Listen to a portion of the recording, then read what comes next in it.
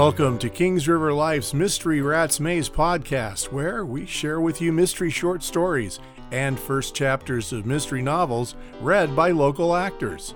This episode features an excerpt from Mimi Gets a Clue by Jennifer Chow.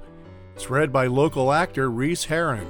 Mimi Gets a Clue is the first Sassy Cat mystery and was published by Berkley in March of 2020.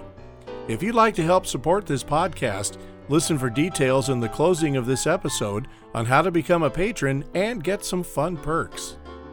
I stood in the warm LA sunshine, admiring the marquee sign above my store.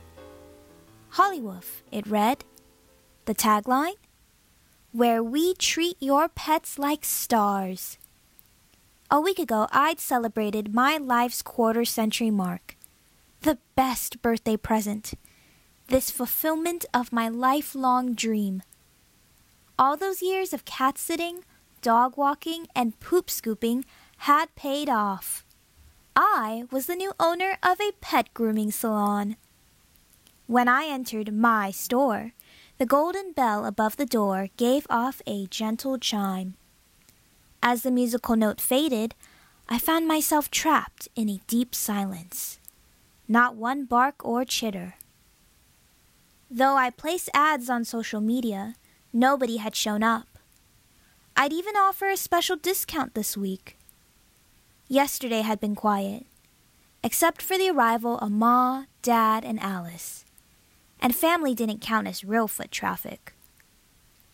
Today seemed about the same. Half the day had flown by, and still no luck.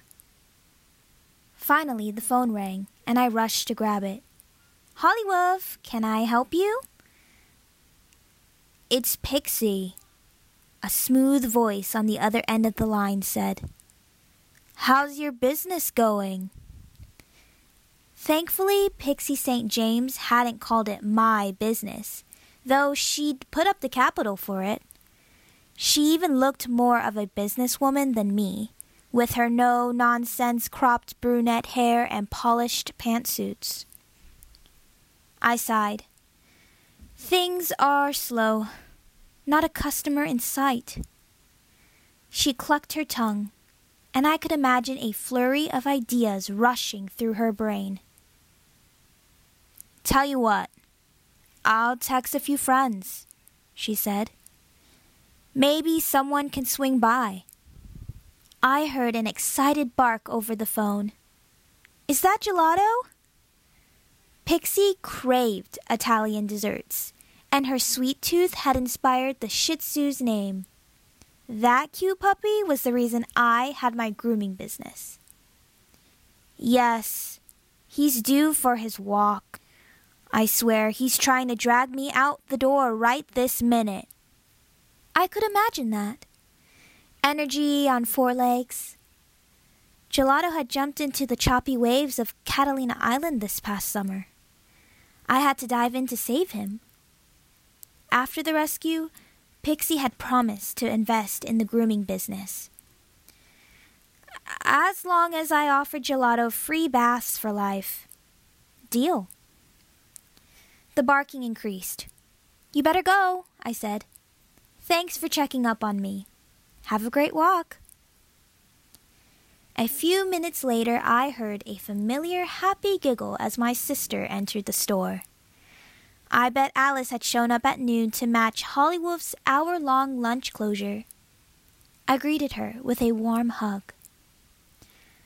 I didn't need to reach up for the embrace, since we had the same 5-foot frame. People often mistook us for twins, despite our 2-year age gap. We did have the same features. Oval faces, elfin ears, and small button noses. We wore our hair differently, though. She in an Amy tan bob, complete with bangs, and me with shouldered-length black hair. Her light brown eyes glowed. I brought you something to celebrate your grand opening week. She held up a cardboard box. That purred. Take a look at that cutie I found at the shelter. I backed away. Please don't tell me that's a cat. A furry white head popped up from the box and blinked at me with ocean-colored eyes. Mimi, my sister said, how can you say no to these baby blues? Alice was a sucker for wave faces.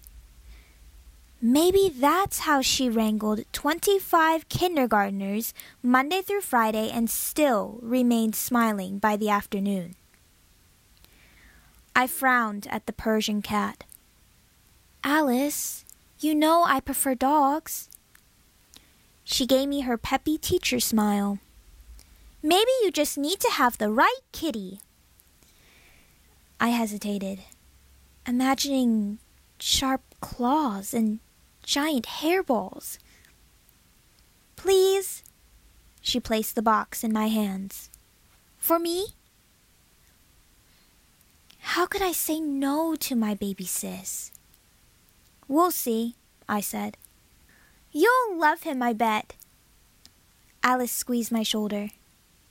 Time for me to get back to class. The new principal's a real stickler about time. I waved to her as she left.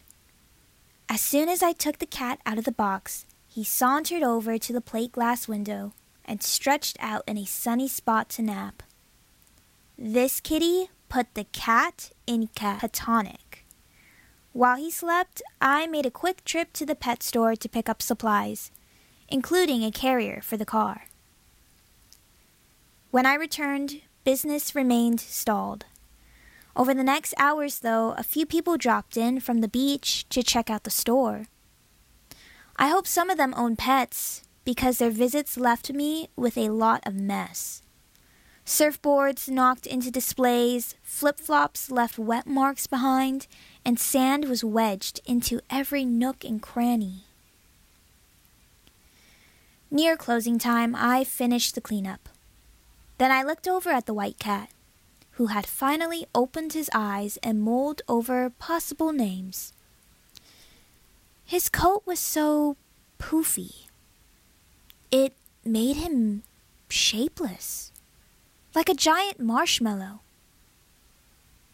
That wasn't too bad of a name. I cocked my head at Marshmallow, and he stared back at me with piercing sapphire eyes. We maintained eye contact for so long it felt like a staring contest. I would show him who was boss. Okay, I blinked first, but I had an excuse. The door swished open. A petite blonde barreled in. She wore pink on pink on pink. The woman had layered a lacy camisole under a moto jacket and paired them with a leather skirt, all in the hue of Pepto-Bismol. I wanted to snatch the sunglasses off her head to shield my eyes, but their lenses were also bubblegum bright. Thank goodness the dog she was holding wasn't dyed to match. Instead, it seemed to be a common tan chihuahua, albeit with a pink rhinestone collar. The owner held the little dog tight to her bosom. The blonde swiveled her head from left to right, surveying the shop's interior. I bit my lip. Had I done it upright? Think. Oscars meets Fido. On the floor, I created a Hollywood Bark of Fame, complete with golden stars featuring Lassie and Toto. A large-screen television took up one entire wall and played classic doggy movies on an endless loop. 2 cream-pleathered benches flanked a swirled marble table in the waiting room, and a searchlight shone down on the reception table. Maybe the decor was a bit over the top, but I wanted to attract ritzy clients from the nearby beach cities. But what did I know about the rich, though? I'd been raised a few miles out in Lawndale, close enough in distance, but worlds apart from golden sands and beachfront mansions. I must have passed some sort of litmus test because the blonde nodded at me. "Just the place to drop off my handsome Sterling," she said. She pinched his cheeks, but the dog didn't appear fazed. In fact, he snuggled deeper into her arms. "How did you find Hollywoof?" I asked, crossing my fingers. Had the online ads worked? "Pixie told me." "Oh." I relaxed my hand. Pixie had helped me with the funding, and now she's given me my first customer.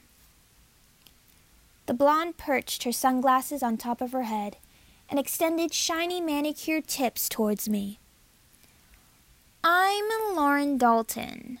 You've probably heard of my husband? He's a famous Hollywood producer." Was I supposed to kiss her hand? I hesitated and settled for a more professional handshake. Lauren continued. "Sorry about the get-up." She gestured at her screaming pink clothes. "I came straight from the Help the Homeless fundraiser. I love all costume charity galas. It was a movie theme this time, and I picked Legally Blonde." "No problem." I cared about how the animals, not their owners, looked. "Actually, I'm in a rush." She glanced at her diamond-encrusted watch, more jewelry than timepiece. "My baby has gym class in 20 minutes. Oh, I knew how to ensure her ongoing patronage. In my experience, parents loved gushing about their kids. "Your child must be super flexible, a real Olympic contender." She blinked at me. "Well, Sterling is my baby. My assistant Nicola got him just last month from a local breeder, Russ Nolan." I tugged my ear. "Of course, that's what I meant. Dogs are like children, but better. All the love without any of the whininess." "Sterling is a clingy puppy, but doggy gym should energize him, and a beauty treatment might lift his spirits." She smiled at me and lowered Sterling to the ground. Bending over, she gave him a peck. "Be a good boy for Mommy." As her short skirt rode up, I averted my eyes. "So, what would you like done for Sterling today? Something quick that will fit your schedule?" A wash and dry would take longer than 20 minutes. Plus, who knew how much time it'd take to brave traffic to get to the class? She examined me with her forest green eyes. "This is a trial run. I'd like you to get rid of all the dirt clinging to him. He needs to look his best for gym." Sterling's coat seemed pretty clean to me. "Perhaps a quick brush?" "Fine. I'll wait here." She strolled over to a wall rack and started fingering the glitzy collars and leashes there. "Be back in a jiffy." I tried to coax Sterling over to the back area, but he crawled like molasses. I turned to Lauren. "Are you sure he's okay? Maybe you should drop by the vet. I can't fit that into his schedule as well, but he can get a brush right now." "Fine," I said, scooping Sterling up to save time. He let out a sharp yip and wiggled in my arms. Pampered little chihuahuas usually loved being cuddled. I entered the workstation at the rear of Hollywoof, which held 2 stark rooms with antiseptic white walls. They smelled of scrubbing and cleanser. I passed by the smaller room, a kennel area for holding animals. At least I hoped I would get enough business to have pets needing to wait their turn to get shampooed. The larger room was the grooming area. Huge industrial steel sinks took up half the space. A few drying tables covered the rest of the room. I moved toward one and placed Sterling on its textured non-slip surface. "Okay, boy, we're going to do a simple groom." I reached for the leash hanging off an arching metal arm and hooked his rhinestone collar to it. There you are, clipped in nice and safe. Let me get my equipment. I chose a soft curry brush. When I had first heard the term, I had thought of a cooking utensil, something more fit to dole out Ma's spicy ring-dang than to tame fur. I showed him the oval brush with its rubber bristles. This soft comb won't hurt your delicate skin. Sterling quivered. Should I start with his tail? Maybe he'd be less nervous that way. But he soon stopped trembling, so I followed my usual routine. First, I let him sniff the brush to get familiar with it. Then I worked on his head and moved on to the body. Near his right hind leg, I hit a snag. What was that? He yelped and backed away. I apologized and patted him in a soothing manner. Maybe I'd brushed too hard? I used gentler strokes until he displayed gleaming fur, way smoother than my own frizz-prone hair. Sterling now had a shiny coat, but I wanted to add a finishing touch. Scourging through the accessory box, I found the perfect item to go with the rhinestone collar. I placed a bright pink headband on top of his sweet head. When I returned Sterling to the front, Lauren smiled. He looks like a champ. How much do I owe you? We walked over to the cash register, where Lauren got distracted by the jar of doggy treats on the counter. Homemade, I said. Peanut butter and bacon flavor. $2 a biscuit. Would anyone pay that much? I'd wanted to charge $0.25 at first, but I needed to cover the rent of this extravagant business space near the pier. A steal, Lauren said, adding a dozen treats to her grooming bill. When I rang her up, she pulled a crisp 100 from a sparkly pink clutch. Keep the change, she said. The pink sweatband is perfect. Speaking of perfect, Lauren sauntered over to the display window. What's the name of your adorable cat? Marshmallow, I said, as I joined her at the sunbathing spot. Too cute, Lauren said, and tapped the cat's nose. Marshmallow hissed and raised his paw up, claws out. I pulled Lauren away from danger. He's not quite used to company yet. Well, besides the unfriendly kitty, I like your place. I'm going to tell my yoga sisters, and they'll bring their animal besties here too. That would be lovely. Yes, my business was picking up. After the bell jingled on Lauren's way out, I heard a baritone male voice pipe up.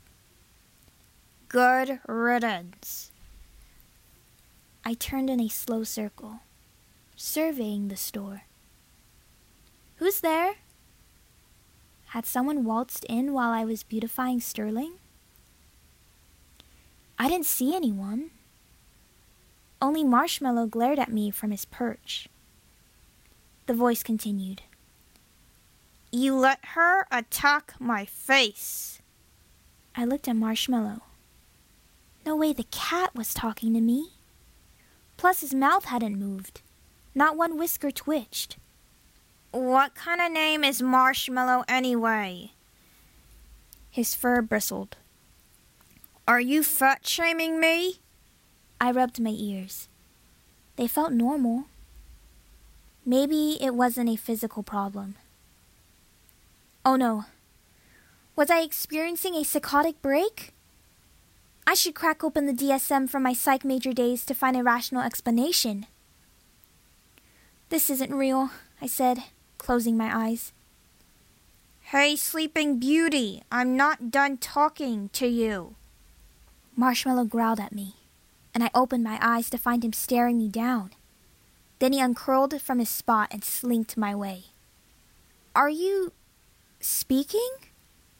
No, it couldn't be true. Maybe this was a hallucination. Ma had brought over herbal soup last night sprinkled with a weird Asian mushroom. Cloud ear fungus.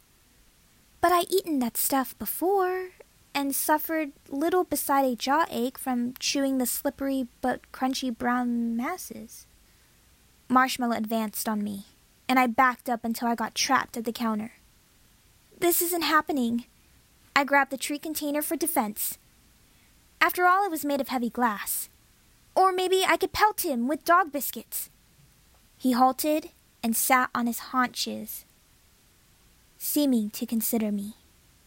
The talking stopped.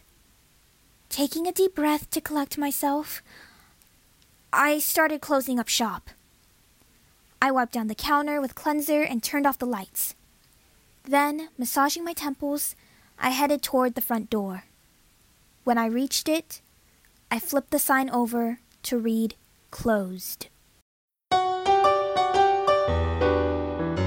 This reading of Mimi Gets a Clue was produced by Kings River Life and directed by Lori Lewis Ham. You can learn more about Jennifer Chow and her writing on her website, jenniferjchow.com. If you'd like to help us be able to continue to bring you more mystery fun, check out our Patreon page at patreon.com/KingsRiverLife. Even $1 a month can make a difference. And we also have some cool merchandise available on Redbubble. Check the show notes for the link and for the links to our websites and social media. Subscribe to our podcast to make sure that you don't miss a single episode. And subscribe to our podcast newsletter for bonus content. If you enjoy this episode, please rate or review it, as this helps make us easier for others to find. And be sure to tell your friends. Until next time, this is your announcer, wishing you a life full of mystery.